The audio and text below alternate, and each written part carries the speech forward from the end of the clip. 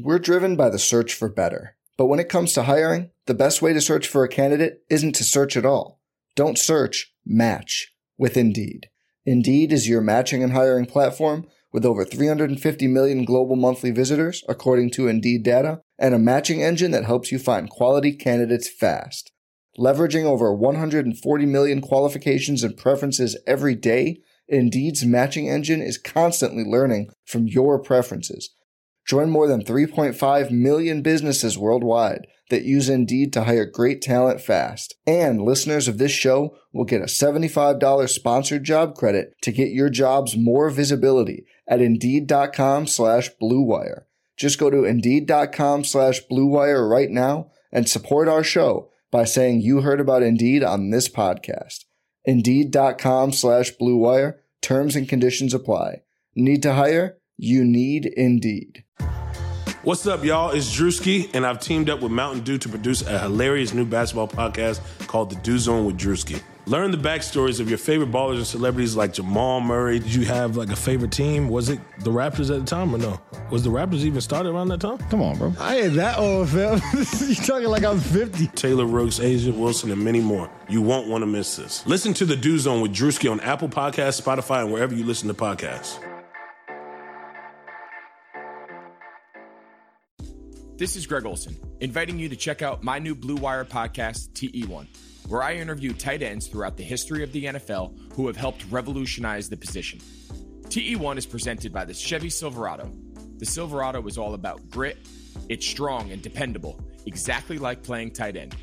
Just like the incredible players we sit down with on the podcast, the Chevy Silverado is in a league of its own. Strong, advanced, and dependable. Download TE1 today, wherever you listen to podcasts.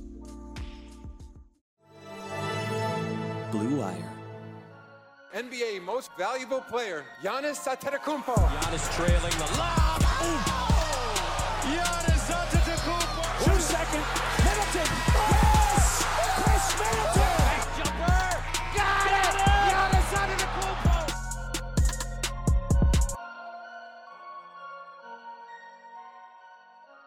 Hello and welcome to the Eurostep, a Milwaukee Bucks podcast, proudly a part of the Blue Wire Podcast Network. Today's episode brought to you by Greg Olson's terrific podcast TE1, by betonline.ag, and by DoorDash. I am Ty Windish, one of your hosts.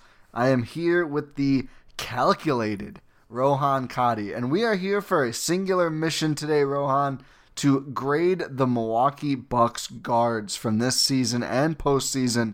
More on that in a second, but first, how are you doing and what are you up to?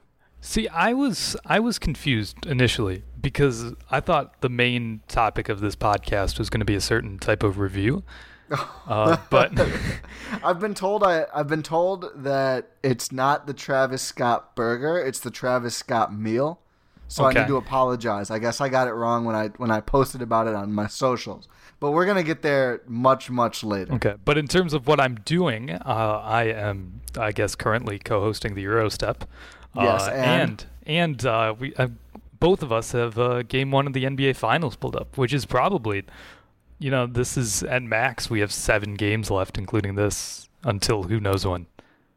Yeah, it's true. I think even if you're a little bitter toward Miami as a Bucks fan, obviously I don't think many Bucks fans are. Honestly, that's not the read. I think most Bucks fans are rooting for Miami, honestly. I totally think they are. Jimmy Butler playing at Marquette doesn't hurt, but also like my guy and Jay Crowder, don't forget him. And of course, 2 guys who are gonna have to function as LeBron stoppers. I think a lot of Bucks fans are a little bit distasteful of the Lakers. I mean, for obvious reasons. I mean, the Lakers were like... I think a lot of NBA fans in general are distasteful of the Lakers. You pretty much are either a Lakers fan or you dislike the Lakers. But I will say, like, I was talking to a couple people about this today. Appreciate LeBron while he's here, even if you don't appreciate the Lakers. And like you alluded to, I mean, who knows when we're going to get basketball again. I guess the mini camps are happening right now, so if you're going to watch some hot Cav-on-Cav action, you can check that out. I love how no one in like the general populace is really paying attention to that. I guess because the finals are going on. Yeah. But like once that's over, I'm sure that'll pick up. But like, yeah, it's still something. Yeah, I'm waiting to inject like like Luke Kennard stuff into my veins. I'll wait till after the finals. Longest tenured Piston. what a wild thing.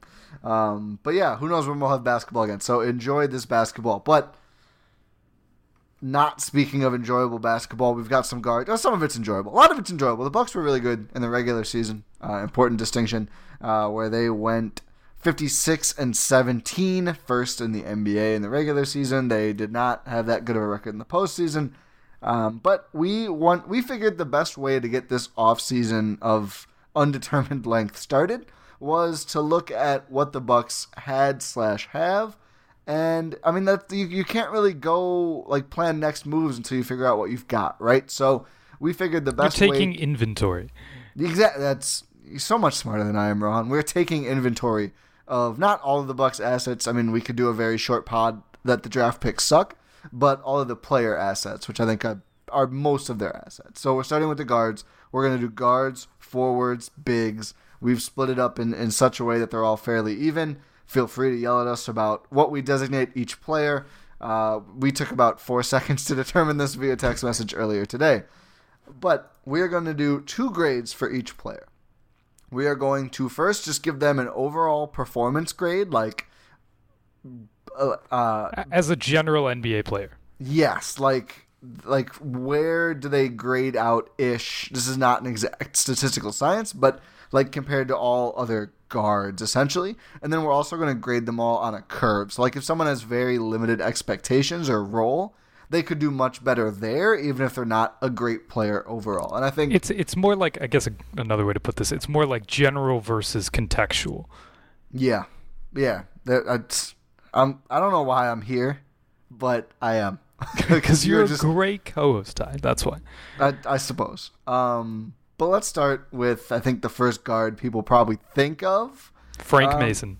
The Bucks fans, maybe. But people at large, and I think of the Milwaukee Bucks, Eric Bledsoe, their starting point guard for the last 2+ years now. Dang, it's really been that long, huh? It has to have been, right? Yeah, because it was...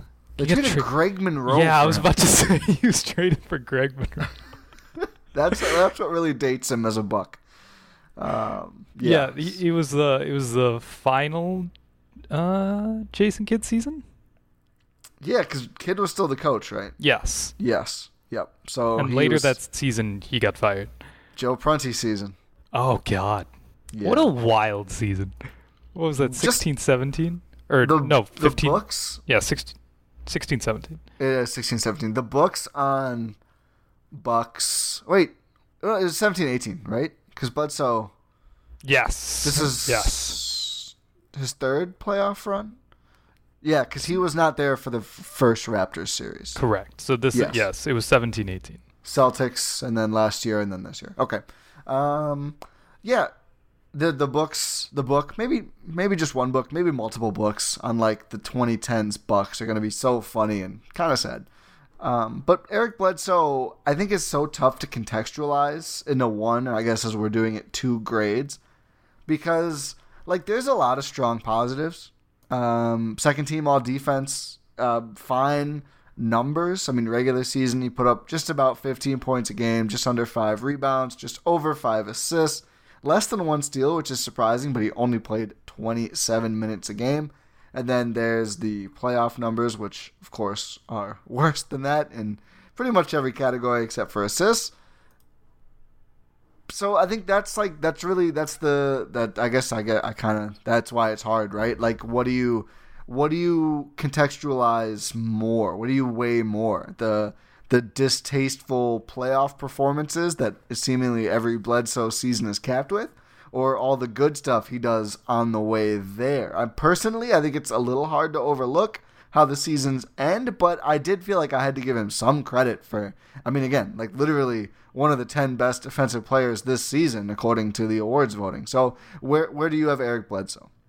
Well, I guess let's first just talk about him just overall as an NBA player. So, like you said, second team all defense. He's a decent offensive contributor. He can, be explosive offensively and burst. He's an elite defender. It's not a hot take to say that he's an above average NBA point guard. Yes. No, it's not a hot take. If not, he's probably, this is just off the top of my head, but probably top 15? Probably. We'll say probably. He's like the next player below guys who should pick up an all-star in a given year. Yes. So he's like a tier below guaranteed all-star. Yeah, or like yeah. I think that's fair. Yeah, he's like, it's sort of that... he's always like one of the first 3 honorable mentions for all-star. Yeah, and it's he always has a case to be an all-star as well. Yes, in the East. Yes, in the East. So just as a player, just like take him outside of the Bucks, like outside of our little like Bucks niche. He's a good player. He's a good player for an NBA team. We've talked about this for like other podcasts that we've done. He would take a like middling franchise and raise their floor immediately.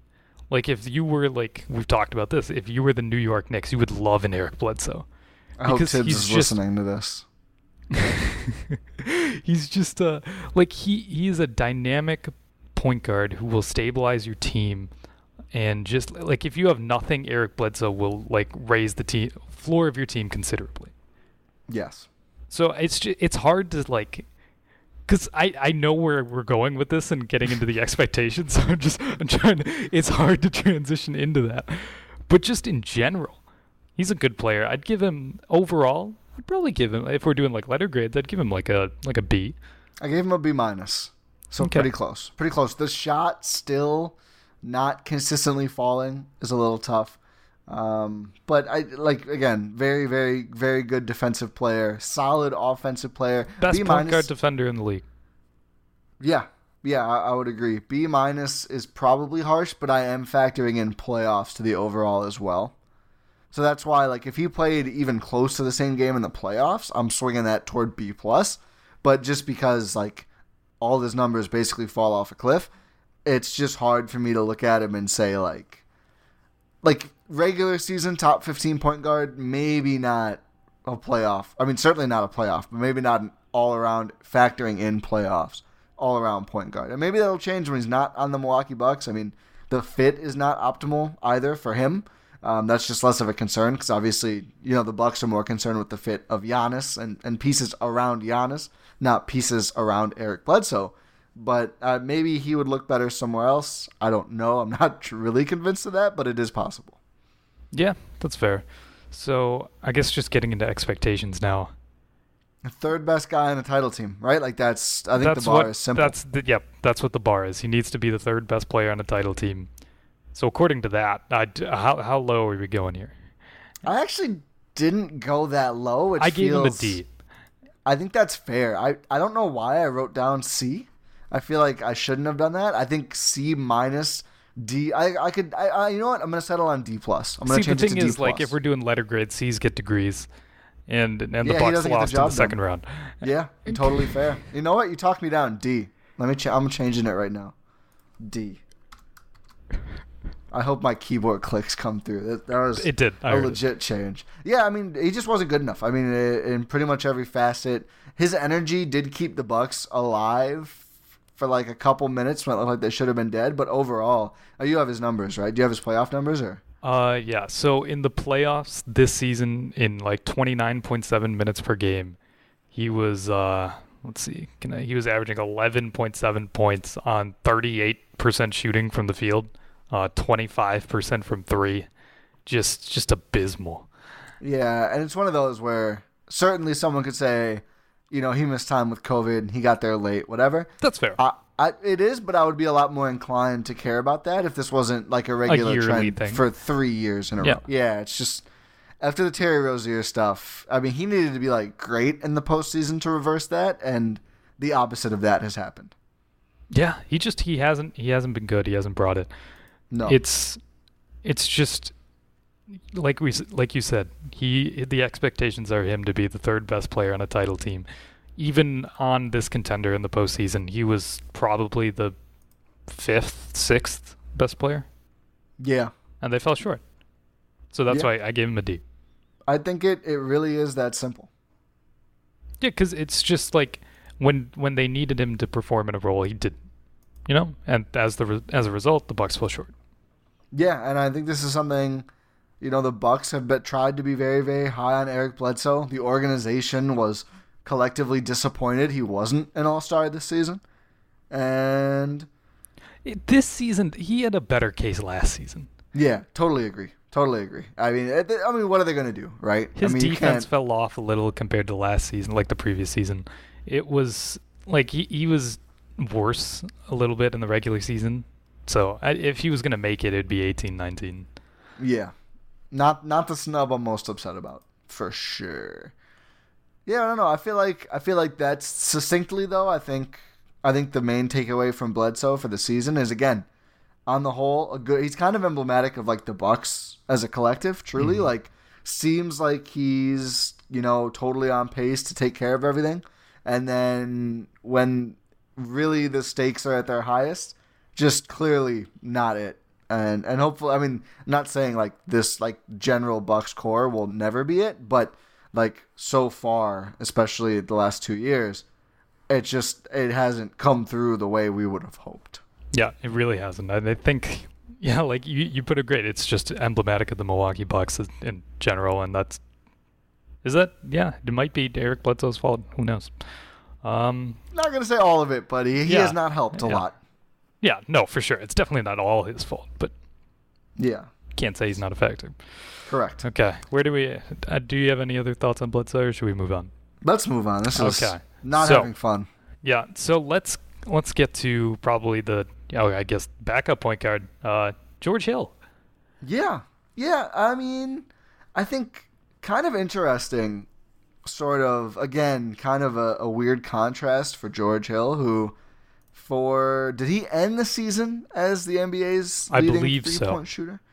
I thought he did as well. I mean, is B-Ball Ref going to tell me this? I don't see it bolded, but he might have. I mean, he shoots 46% from three, which is pretty good in the regular season, just under 10 points per game at 9.4. 3 rebounds, 3 assists, 1 turnover, it's less than 1 steal. 1 turnover exactly. 51% from the field, 46 from deep, 56 from 2. Certainly cooled off in the bubble and in the playoffs, but he was a reliable shot maker, but not on high volume, just 3 attempts per game.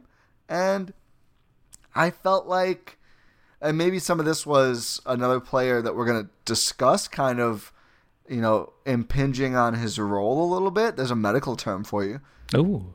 He didn't seem to make the same differences off the bench that he did last season. He was such a great shooter, don't get me wrong, but I did feel like he was more of a playmaker and created his own shots better last year than he did this year.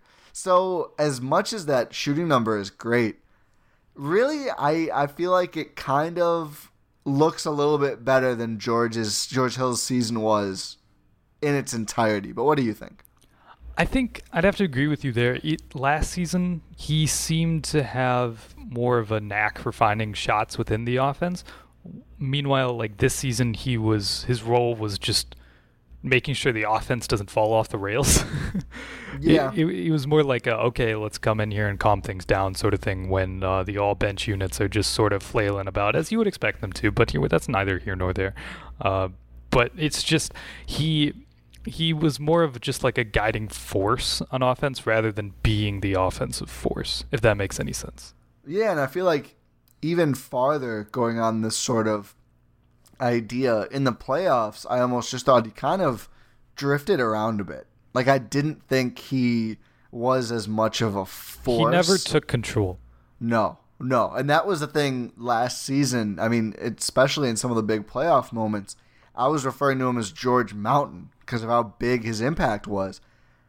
I mean, I could totally be wrong and be forgetting a game. I don't think there was a single game this postseason where George Hill made an outsized difference in the result, for better or worse. I don't think he lost them any games. No. But I don't think he won them any games. And that sounds like a kind of an unreasonable expectation, but like good role player performances can and should swing games here or there. This was a guy who was in the running for Sixth Man of the Year. Yeah, no. And did not have that kind of impact in the bubble, I don't think. No, he really didn't. I guess we could say that about the Bucks as a whole, but him, like, everything just sort of fell off. He was sort of trailing even in his gaudy shooting percentages, like trailing off as the normal regular season was winding to its to its hiatus. So, and that trend like just continued and like accounted for missed time in the bubble. It wasn't pretty. No. And again, like I said, you can say that for all of the Bucks in the bubble, except for like Brook Lopez. But that's in 2 pods. We didn't see the George Hill that we were really expecting.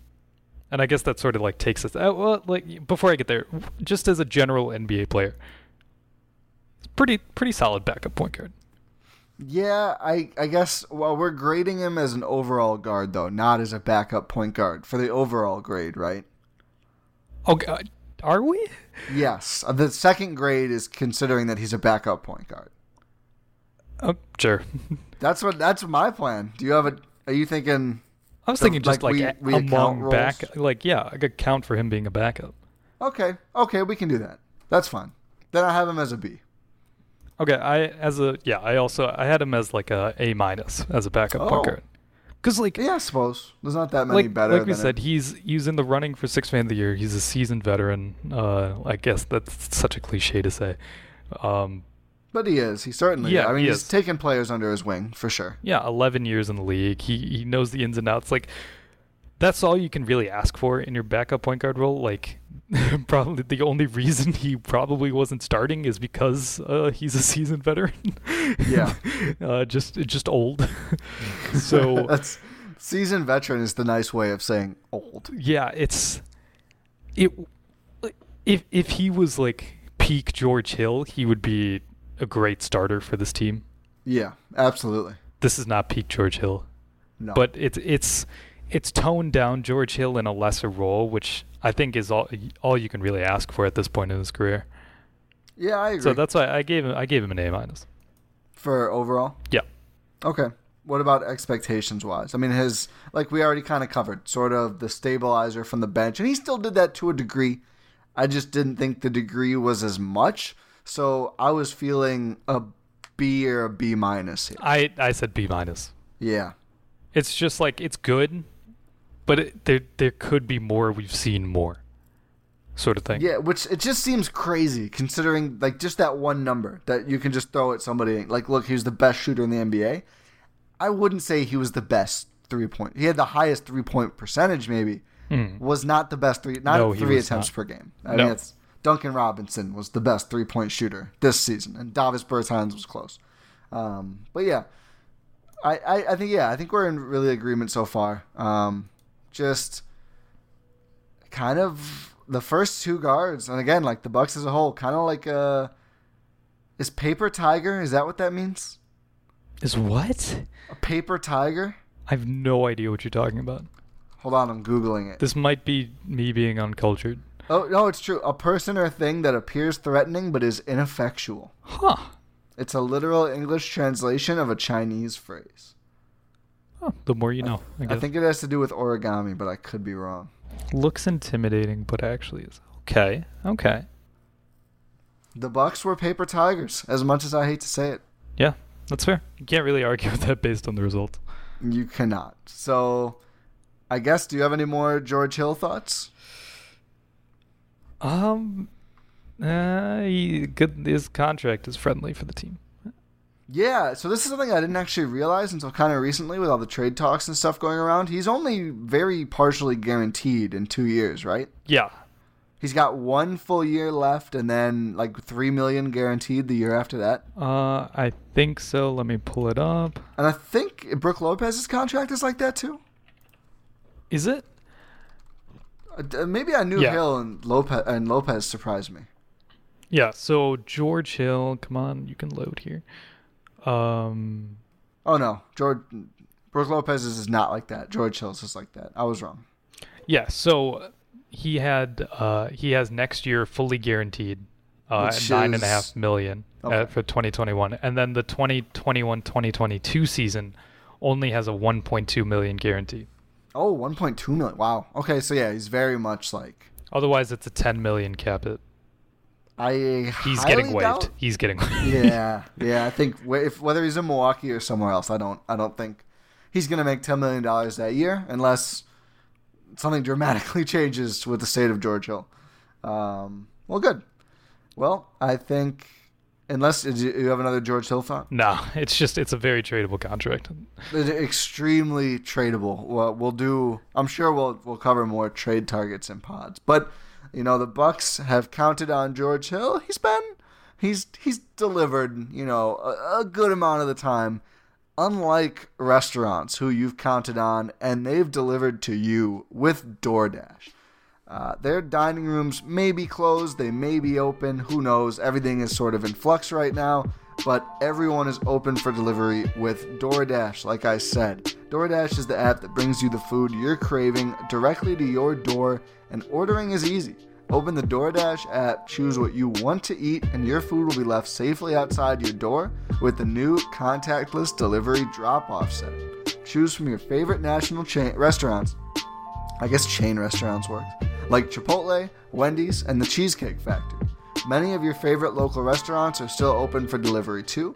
Just open the DoorDash app, select your favorite local spot, and your food is on its way. Right now, our listeners to this here Eurostep podcast can get $5 off and 0 delivery fees on their first order of $15 or more when you download the DoorDash app and enter promo code BLUEWIRE. That's $5 off and 0 delivery fees on that first order when you download the DoorDash app in the old App Store and enter promo code BLUEWIRE. Don't forget, that's promo code BLUEWIRE for $5 off your first order with DoorDash. A great time to use DoorDash is on Football Sunday because the wait is over and football is back. You might not be at a game this year, but you can still be in on the action at BetOnline. BetOnline is going the extra mile to make sure you can get in on every possible chance to win this season. From game spreads and totals to team, player, and coaching props, BetOnline gives you more options to wager than anywhere else. You can get in on their season-opening bonuses today and start off wagering on wins, divisions, and championship futures all day, every day. Head to BetOnline today and take advantage of all the great sign-up bonuses. But don't forget to use promo code BLUEWIRE at betonline.ag. That's BLUEWIRE, all one word, BetOnline, your online sportsbook experts. We are just giving away bargains with promo code BLUEWIRE. You put in promo code BLUEWIRE anywhere. Who knows? Who knows how much you might save? Speaking of bargains, Rohan, Dante DiVincenzo's contract, I would say a bargain. I mean, obviously it's a rookie deal, but still, I was not expecting you to say that. You don't think it's a bargain? No, I mean, no, it is, but I don't know. I was not expecting you to bring up Dante DiVincenzo's contract in his discussion. Well, it's a bargain. I mean, the ad read is officially over. We've segued out of it, just so you know. Yeah, that's fair. Oh, my transitions are so good lately. No, quick tangent though. Do you play fantasy football?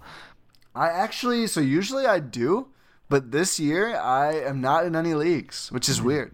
Yeah, I usually do like one league a year. I've kind of fallen off of my football fandom dramatically. Sure. I just want to take this time to flex on the pod because we talked about football in the ad read that I am 3-0 in my fantasy league right now. Yeah, highest scoring team in the league. It's amazing. Who's your MVP? Russell Wilson. Oh, nice. Oh, yeah. That's a good one. Mm-hmm. I confuse the name of the players on my team because I don't know who they are, but I know I'm winning. That's all that matters. Yeah. Okay, now we can go back to Dante now. Yeah, so, I mean, start us off. Give me your Dante takes. So, we've talked about this, but he's the Bucks' young core. No pressure.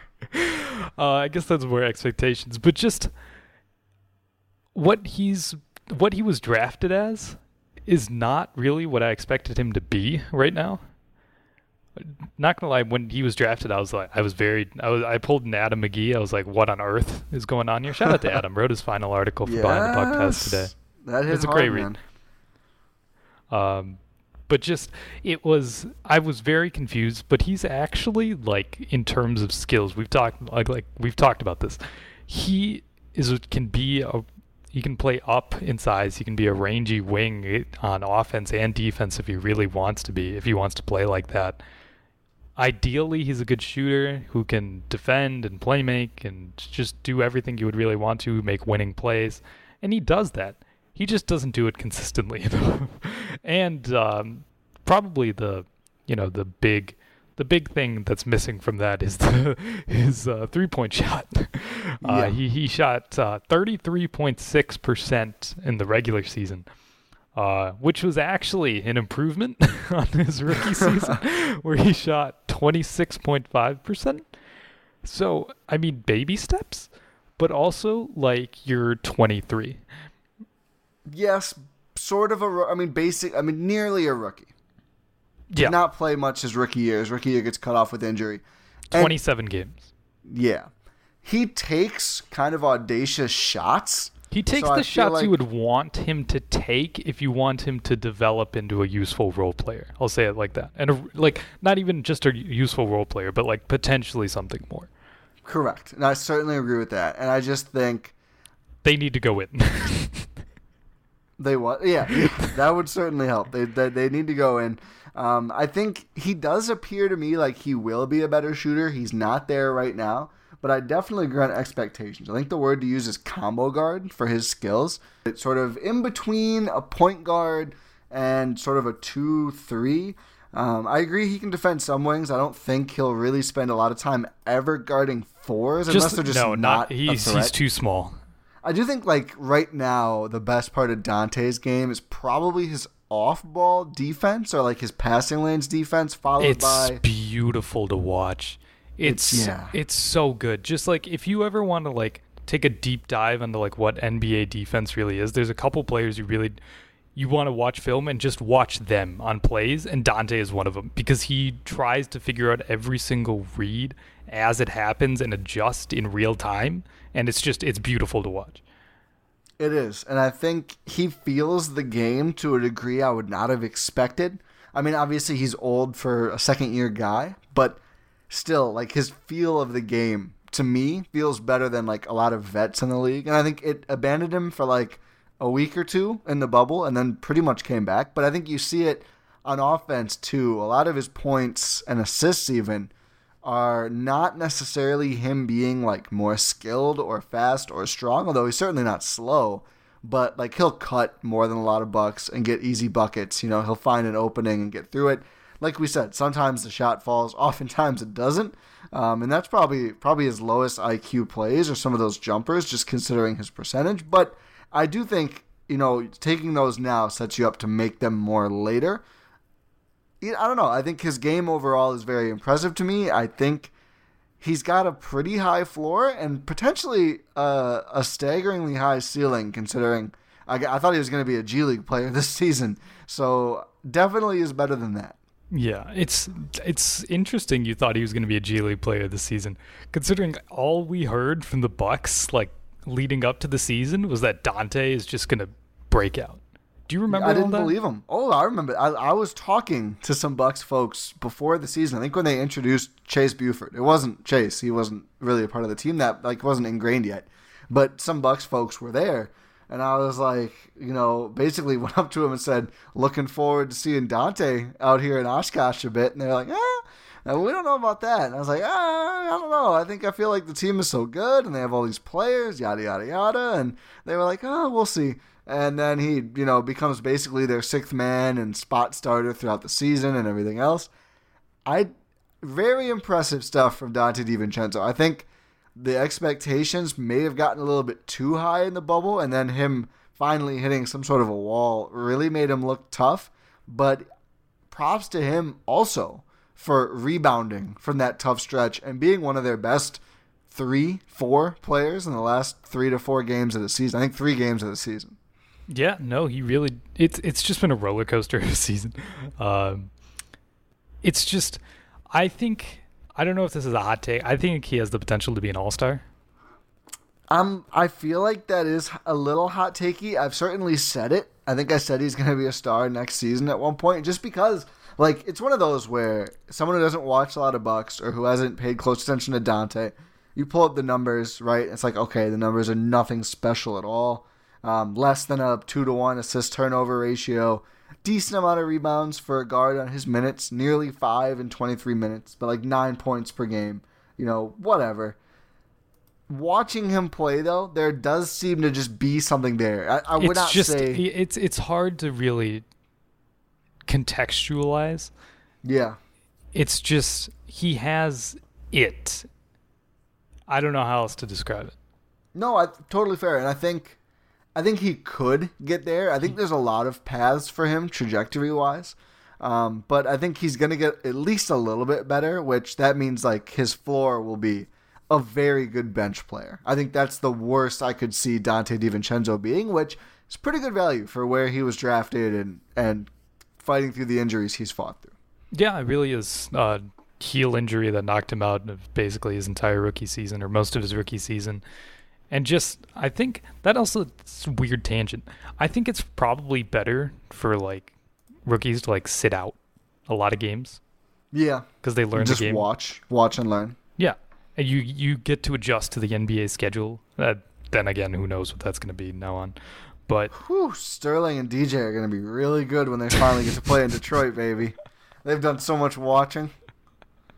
Oh man. You teed me up for that one. I did. I didn't even realize it. But yeah, I think Donte can be really good. So I guess we didn't grade him. Let's do it. I think expectations, I put straight A. Based on his expectations? My expectations of him.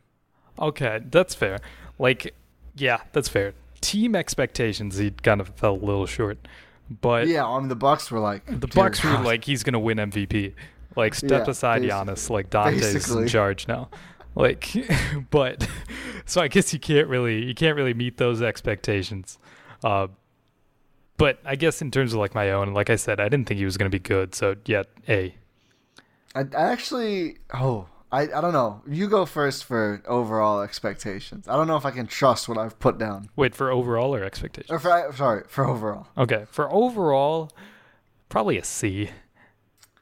See, I put A-.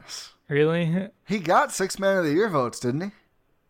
He got 1 third place vote, I think. I mean, like... That's kind of the ceiling. I'll you know what? I'll go B+. I'll temper it a little bit, especially with the bad bubble. He got a couple minutes on the low post, which means a lot. It does. I just like he's a bench guard. He's a young player, like a bench guard spot starter. To be firmly in the 6 Man of the Year conversation, it's pretty good for that. I don't know if he was. He was in the columns. He got 1 third place vote. Let me see if Zach Lowe mentioned him in his column. He might have. Or was that for all defense? Oh, he might have got mentioned there, too. I think Zach Lowe just might be a fan. I think a lot of people are fans. I think Chris Herring liked him, too, I thought. Yeah, I think that was a pod they did together. Yeah, it was. Great combo. Both of them are fantastic. It's just... I don't know if he was like... If I'm looking at this through just Bucks-colored glasses... Fair. I'll settle on B+. I'm keeping B+ okay, down. I'll go C+. Wow. Is that what I said? Kind of tough. Yeah, C+, B-. Kind of tough. 6th leading scorer on the team. Sure. 45% from the field. Sure. Better effective field goal percentage than Eric Bledsoe or Brook Lopez or Wes Matthews. In a smaller role. More shots per game than a couple of those guys. What? Fair. I don't know. I'm not here to argue. It's just... I don't know. I think I'm trying to, like, actively trying to take away my bias, which might be hurting it. I'm just going to lean into it. Yeah, sure. Okay, we'll go solid B-. I'm sticking with the B+, but let's move on before you're at A+ and I'm still at B+. Donte actually was robbed of MVP. Every time we said Chris Middleton on the awards pod, we meant to say Donte. We just misspoke consistently. Oh my goodness. Yeah. So I guess if we're done with Donte, where are we going next? To his buddy. Yeah. So we got Ersan.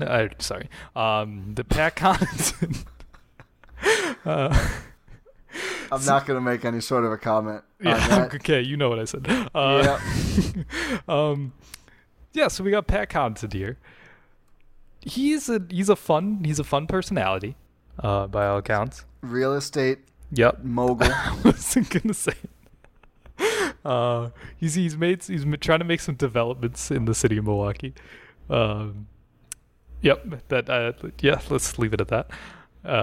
So maybe he should have focused more on developing his game in the city of Milwaukee. Hey, I like that. That. Oh, Pat's not listening.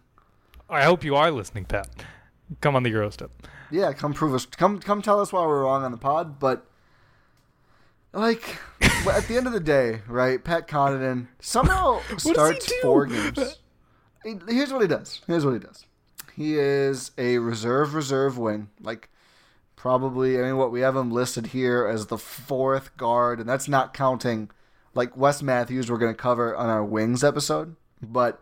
I mean, he started at the 2, so you could argue he's a guard. I mean, skill set wise, I think more of a wing. But so Pat is like behind several guys at the guard spots. Comes in 5 points a game, solid-ish 45% from the field, 60.7% from 2. Like Pat really is just dunking, which is just fine with me. The issue is the shot, despite getting hot and early in the bubble, which unfortunately petered out quite quickly once the playoff games got close. 33% from deep in the regular season. Pat Connaughton, very athletic. Could have been a pitcher.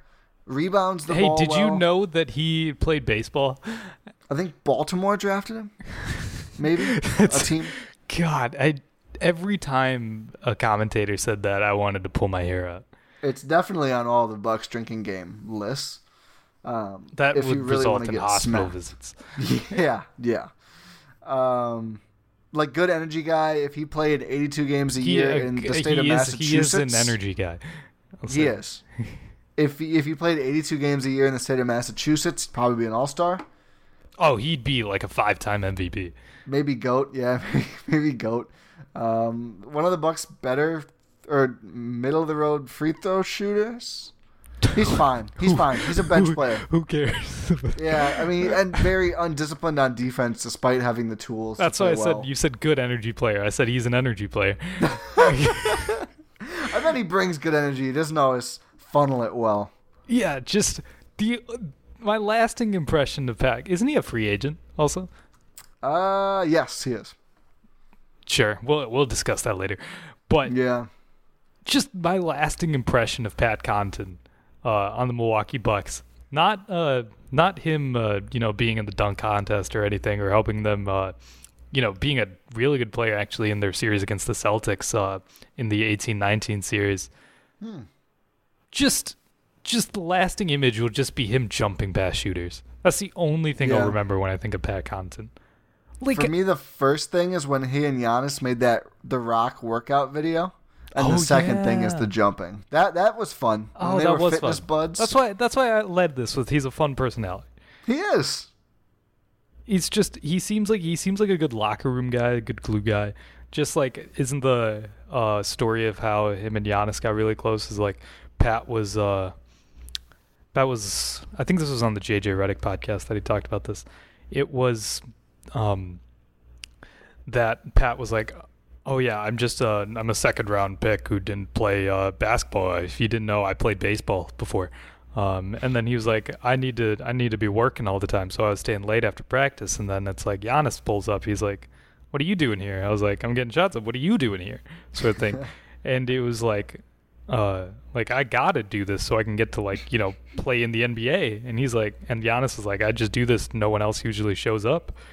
Your Pat voice is sending me. I'm not even. I gotta do this.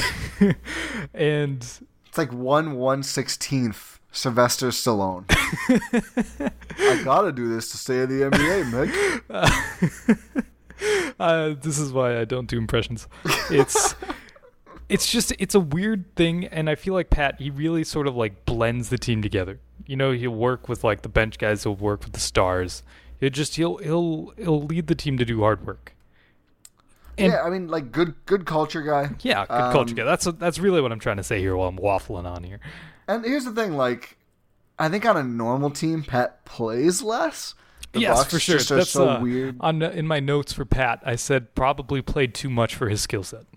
Yeah, he was at just under 19 minutes a game, but also minutes played wise ninth. So if he's your ninth man, I don't really have a problem with Pat being he's a fine ninth man. Yeah, that's fair. So for expectations, I'm like somewhere between C+ and B-. I'd say around a C+. But overall, he's a reserve wing who does that.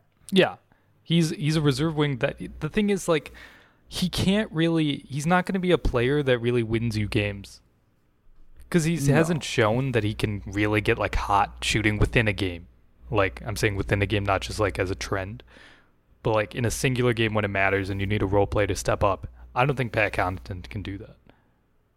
No. I mean, it seemed like he had kind of turned a corner. I think late regular season, early-ish bubble, he just felt like he was nailing every single three. And it didn't last. And no one expected him to shoot like 60% or whatever, but even like just being a reliable, I mean, it was clearly like just positive variance. And then he came down to earth pretty quickly. So I would say probably D+ to C overall. Yeah, overall. The thing is, like, as if we're doing this in terms of role, as a ninth man, like you said, it's pretty good for a ninth man. Yeah, I think C is fair. Yeah. Around the C. Just, average. Yeah.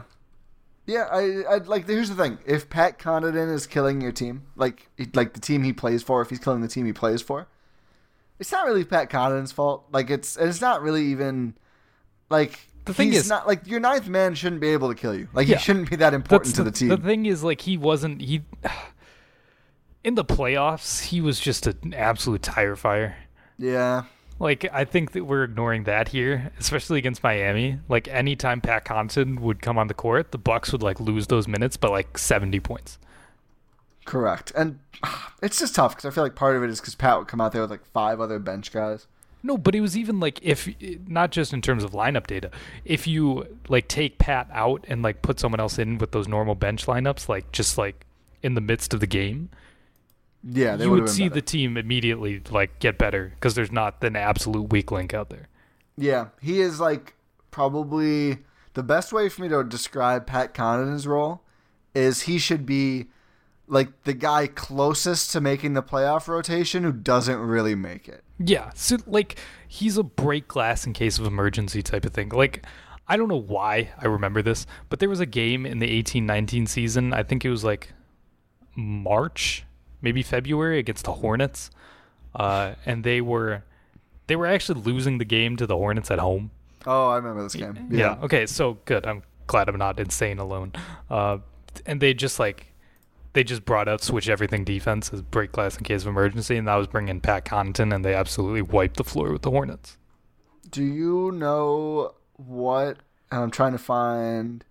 Oh no, they lost one. Funny thing, Pat Connaughton's highest scoring game against the Hornets that year, they actually lost. Really? Which is kind of hilarious, but this was a different game. The March game, they won by 17. He played 15 minutes, and they were minus 12 in those minutes. Our memories might just stink. No, I think that might be a janky plus-minus game. It might be. I don't. Whatever it was.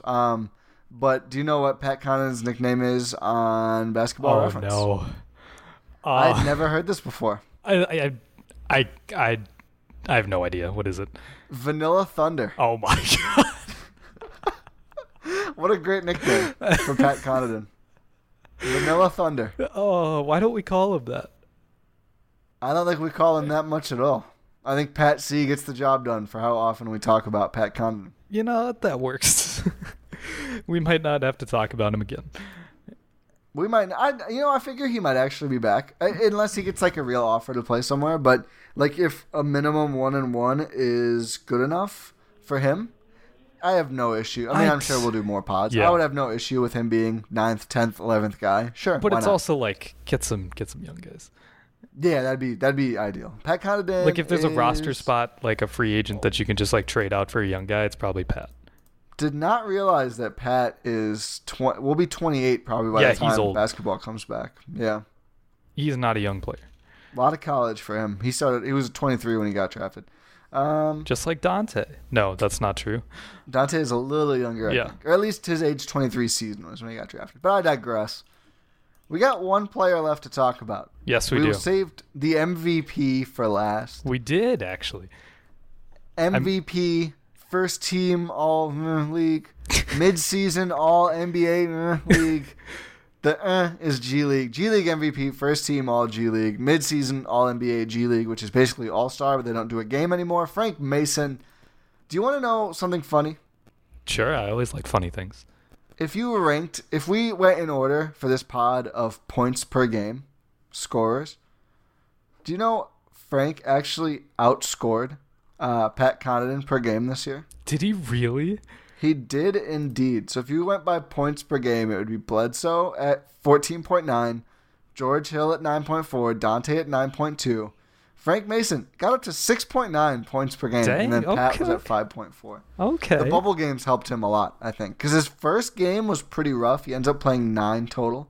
But overall, like the Frank Mason regular season Buck stats, not terrible. Just under 7 points, 2 rebounds, 3 assists, 1.2 turnovers, so well over a 2-to-1 assist to turnover. 45% from the field, 28% from 3. His threes did not fall, but 56.7% from 2. So Frank Mason was like capable as a Buck, 8th in 2-point percentage. That's really cherry picking it, but not as minor as I would have thought, given that almost all of his playing time obviously came in the G League as he racked up an MVP award. Kind of tricky to talk about his overall grade and his expectations grade, given he wasn't on the Bucks most of the season. Yeah, that's fair. He had such a small role. It wasn't. He didn't have a role on this team. No, not until they were like you meant, like the term you used earlier. They got to a break glass in case of emergency point at times in the bubble, and then suddenly he was playing. We got that 1 minute stretch in that game against the Heat. Oh, don't remind me. He was a positive 2.5 in the playoffs in that 1 minute. 16-game player. I'm not afraid to say it. 16 game player sample size of 1 minute. But yeah, honestly, he was a good player. Limited sample size, because he had what were his totals? He played a total of 118 minutes in the regular season for Milwaukee this year. That's not a lot in 9 games. When he got minutes, he was a lot better. He was good. When he actually played, he was good. Obviously, he was a G League MVP, as you said, just absolutely killing it down there. And it's his skills translate. Absolutely. He had one bad game. So when he played, he only played more than 20 minutes 3 times this season. One of them was a bad game against Denver, where he had 9 points and shot 4 for 12 from the field. That was the most minutes he played. The Bucks lost that game by 14. Was that the game before the hiatus? It was. Oh, I love that game. That game was drunk. So in the hiatus, the Bucks played 2 games where they used Frank Mason more than 20 minutes per game. If you want some Bucks optimism in this pod, here is where you will find it. Against Memphis, he played 25 minutes, shot 7 for 13 from the field, 3 for 6 from deep, also added 4 rebounds, 8 assists, 1 steal, 1 block, 1 turnover to his 18 points. He was a +5. And against Washington in the bubble, in just 21 minutes, he puts up 19 points, 6 assists, 5 rebounds, 2 steals, just 1 turnover, 7 for 10 from the field, 1 for 2 from deep, and draws 7 free throws in that game, although he just makes 4. I'm not too worried about Frank's free throws. It's a very small sample size, but so basically the 2 times he got real minutes, and then the time he played 17 minutes in a game against Brooklyn in the bubble, he puts up 11 points, 4 assists, 3 turnovers, makes 4 of his 9 shots. So legitimately productive when he played real minutes in the bubble. He just really had the bad Denver game, but clearly an NBA player in my opinion. Oh, clearly. He has Sacramento. Does Sacramento count as NBA experience? That's why I felt like you had to say it. But yeah, he was, and honestly, I think he's much better than he was then. He was. He's definitely refined his skills. He's taken his development seriously. Yeah, which is all you can really ask for. We'll talk. I guess he had no expectations. He's a 2-way player and a contender, and he still took his job really seriously. And he went out there and was just dominating in the G League. And it wasn't just I don't mean this in a disrespectful way, but it wasn't like Christian Wood G League, where he's just like, those don't really translate to NBA. He was working on NBA skills. Although Christian Wood ends up being like a good NBA player okay, too, but which like not in the way that he was playing in the G League. Correct. Yeah, he's not facing up at the top of the key every possession. Exactly. But he's not acting like a number one option. No, I do want to put Frank Mason's sort of not just his success in the G League, but like you mentioned, his attitude there. I mean, Frank Mason, if you're not aware, played 2 years with the Kings before falling out of favor there and not being with the Kings anymore, which is a blessing. But he had never played a game in the G League before this season, before signing as a two-way player with the Bucks. And he obviously plays the bulk of his time is spent with the Herd. He suits up in 24 games, plays 30 minutes a game, and really embraced the grind here. And Frank Mason, I do not mean this as a slight, listed at 5'11". That's actually probably accurate, which most of the time NBA heights are not, but certainly not taller than I am. Wasn't there a thing, was this last season where they're like, oh, we have to actually do NBA heights right now? Yeah, but there's still conflicting sources, and some of them, there was, but I mean, and also G League, who knows? But certainly not taller than me, and a terrific finisher around the rim. Nice height flex. I'm just about 6'1", so it's not even oh, look at that. We're a backcourt of the future option. But Frank Mason, for someone who's certainly not tall by NBA standards, his finishing around the rim is crazy. So in the G League, 24 games, 30 minutes per game, 25 points, 3.3 rebounds, nearly 5 assists, 2.6 turnovers. Shot 50% from the field, 42.8% from 3, 55.8% from 2 on 10 shots per game. And these are not step within the arc pull-ups. He gets to the rim, and I saw him hit floaters over Taco freaking Fall. His touch and guile around the rim is nuts, and I think it's a skill that will transfer because he can clearly score against height. And his free throw percentage in the G League, a reassuring thing if you're worried about him missing some with the Bucks, 81.5% on nearly 4 attempts per game. So 92 attempts overall this season. So between his 183s he shot 42% on and his 92 free throws he shot 81% on. And if you think he didn't get enough free throws based on those numbers, Chase Buford agrees with you, to put it lightly. But all-time Tyrant guy, Chase Buford. Fast Break Breakfast had a lot of fun with that. Shouts to our friends of the VOD, but just a really capable player. He can do NBA stuff. I really hope he gets more of a role on the Bucks next season. I think now that I'm thinking about this, he should replace Patsy. Yeah, I think at the bare minimum that would be great. He should be on the Bucks roster. Correct. He has to. I think he literally has to be. I think he's restricted. Yeah, he is. Is he restricted as a two-way? So I think if he gets an NBA, he's restricted overall. Overall, okay. I'm pretty positive. I'm not sure actually. My thinking was that it's if he gets a general 16-man 15. Can I 15? 15. Yeah. Wow. Okay, 15-man roster spot offer. That's not restricted, and just two-way is. But I guess you know more than I do. I think. It's all so confusing, and the Bucks org, I've actually prodded about this a little bit. It can depend if he's restricted or not on a couple subtle little things that are not necessarily public, and the Bucks are not in any hurry to disclose to me or other people interested. Wait, what does that mean? There's if he spent X amount of time with the Bucks, enough time with the Bucks. So I was how does the hiatus and the bubble affect that? Do the bubble days count? Is he automatically? And I was kind of just shushed away. I think in general, in terms of two-way, if it's outside of the G League season, it doesn't count towards days. Right? Correct. No, but yeah. Oh, I get what you're saying.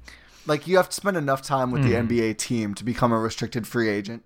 But he would be fully restricted in that, the Bucks could match any offer to him.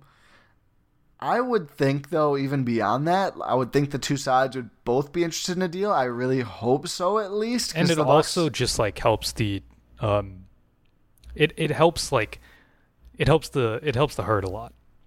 Well, they've developed so many damn players who have left. I just feel the Bucks really should need to feel like they're going to keep Frank Mason. Like, otherwise, you like, cannot, what's the point of being associated?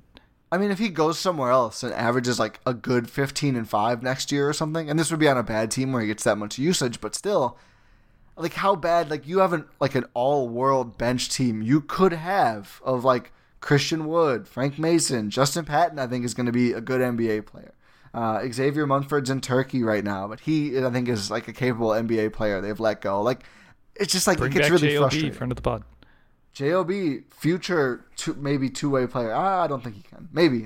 I think it's less than 4 years, so maybe he could. Yeah. Regardless. No, he couldn't. He for sure couldn't. But yeah, I hope they keep him.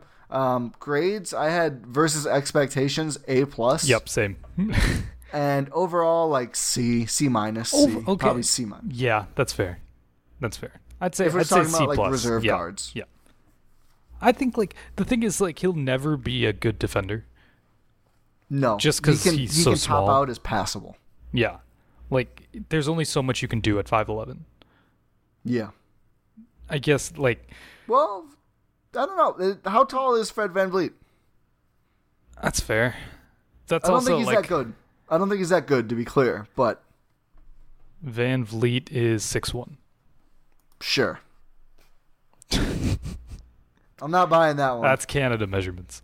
Yeah, that's metrics. So it's He's right. 6'1" meters? That would be very tall. Oh, that would... But, like, you can be, like, if... And he works out a lot. He's definitely, like... Oh, how he's... did that sound? Go ahead. No, he's strong. You don't want to go full Tommy Heinsohn on Aaron Baines there. Yeah, he is put together. That's an all-time he looks quote. like all of Australia down there. Oh, my God. That's not my... That's Tommy Heinsohn on Aaron Baines, just to be clear. That's not us. But no, Frank Mason certainly is strong. Probably could be even a little stronger. But, yeah, he'll never be, like... I don't think he'll ever be Fred VanVleet on defense. Probably not on offense. Fred VanVleet's just good. But, like, you can be Shout out passable. Maggio getting him on the Knicks. What did you say? Shout out to Maggio getting Fred VanVleet on the Knicks. I thought you said Joe DiMaggio. I was like, what? What kind of comp is this? I'm so interested. Nah. I don't know baseball. Yeah, I don't know much about baseball. The Brewers are playing right now. Probably. Are they? Yeah. Oh, dang. 9 p.m. start for the Milwaukee Brewers. They're in L.A. Yeah, that's why. Yeah. Also, it's just not a good matchup. Yeah, so did you have around C as well for Frank's overall? Yeah, I said C+. Okay, I'm going to go to I was going to say straight C. Yeah, but A+ for expectations. And we're rooting for you, Frank Mason. Really hope Frank Mason is He'd better a be on the full-fledged team next Milwaukee year. Buck. Yeah. Oh, it would be so disappointing, man. He'd better be on the team. Oh. Speaking of disappointing. Oh, no. You referred to this at the jump of the pod. Oh, I almost forgot. Yeah. Yeah.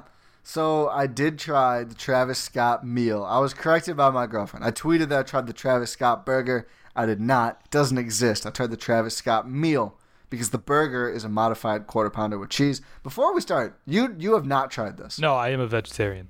Okay, so you are a vegetarian. So you could eat part of it.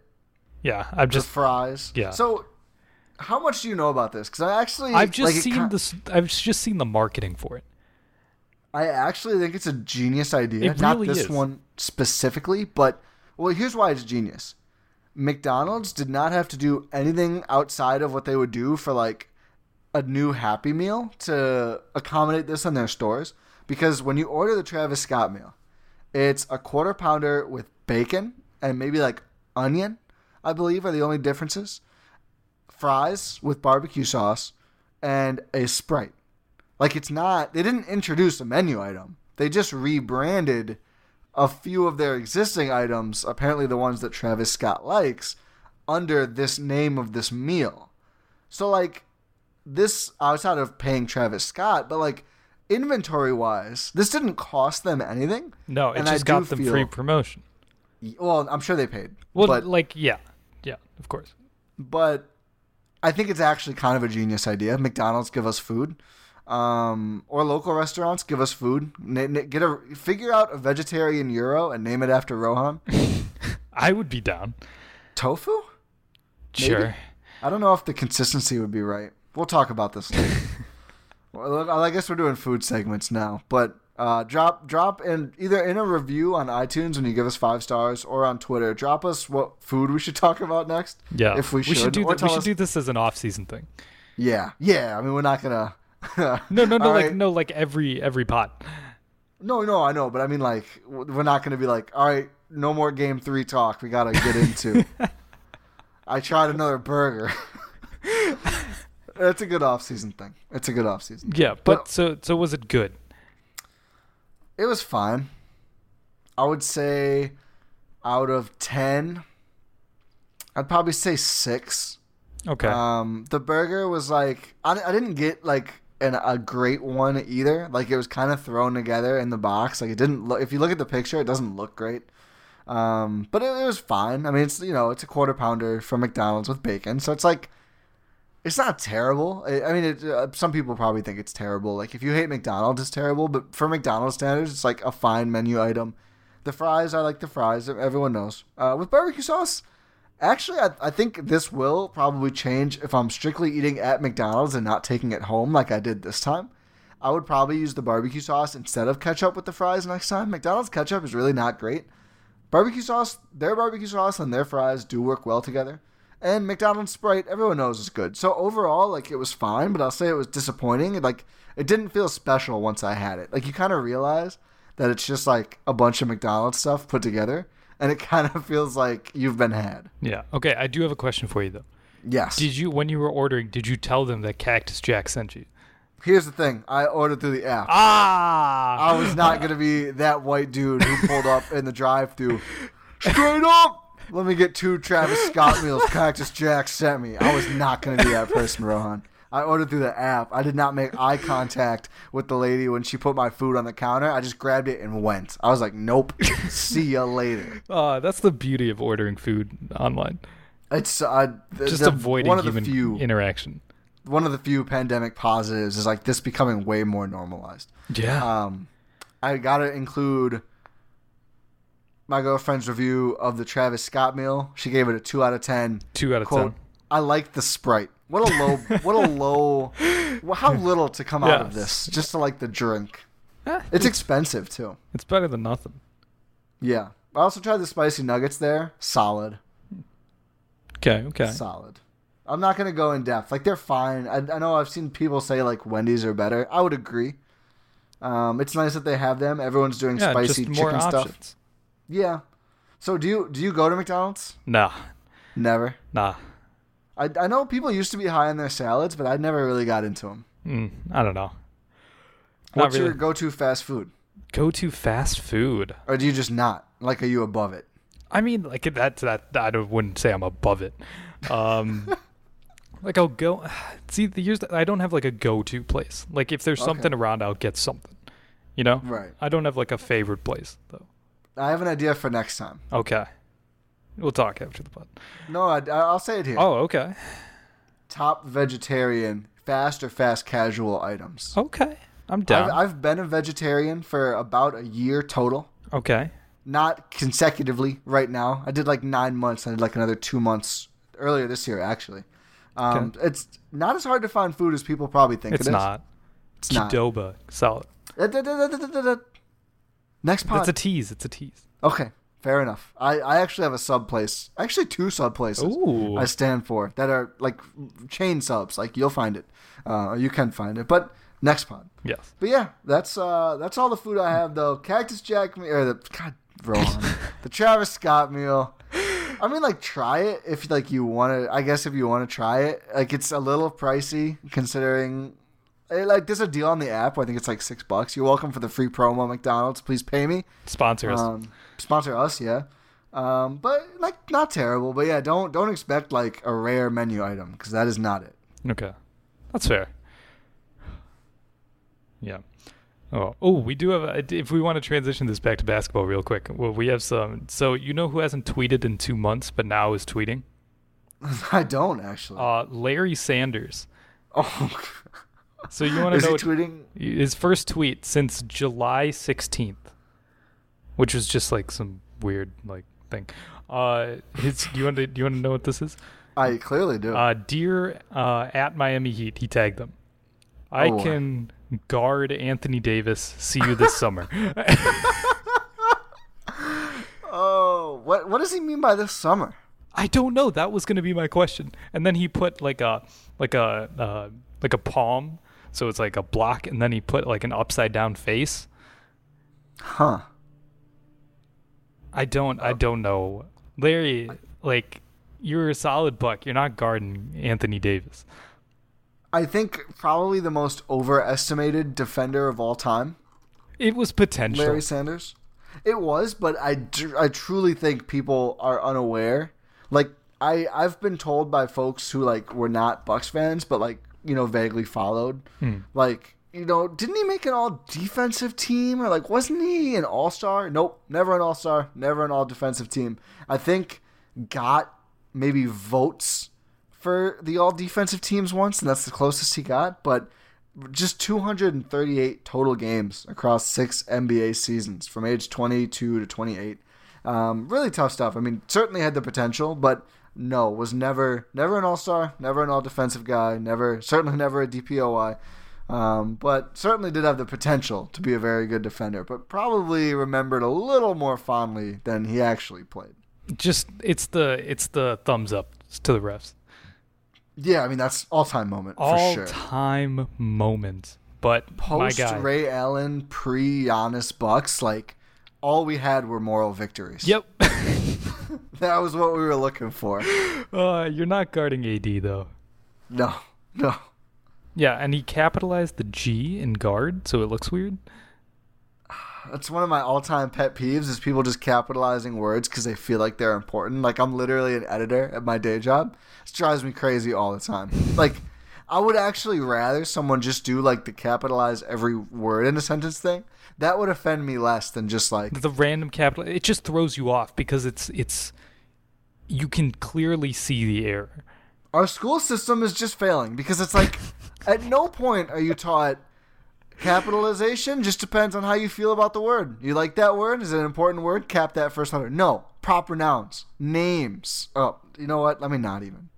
Before I get carried away, Rohan. I think now that I've talked about hamburgers, Larry Scott. Larry Scott. I put Travis Scott and Larry Sanders. Larry Sanders' defensive reputation and grammar. I feel like that's like the red light to end the program. We're also an hour flashing. 15 in. Well, I took a break. Yeah, we're probably an hour 10 in. I mean, like with like actual timings and stuff, it'll be an hour 15. Fair. So I guess this is peak off-season content right now. Oh yeah, and we're just getting started, people. Well, if you're still listening, thank you. We love you. And just to everyone, just thank you for listening to this episode of the Eurostep here on the Blue Wire Podcast Network. We're going to be rolling through this off-season content. We have stuff planned, like we have these grades, we have like trades, we have a roster, free agent stuff. We have a lot of stuff to talk about for what should be a busy summer from off-season from Milwaukee. I pulled Larry Sanders.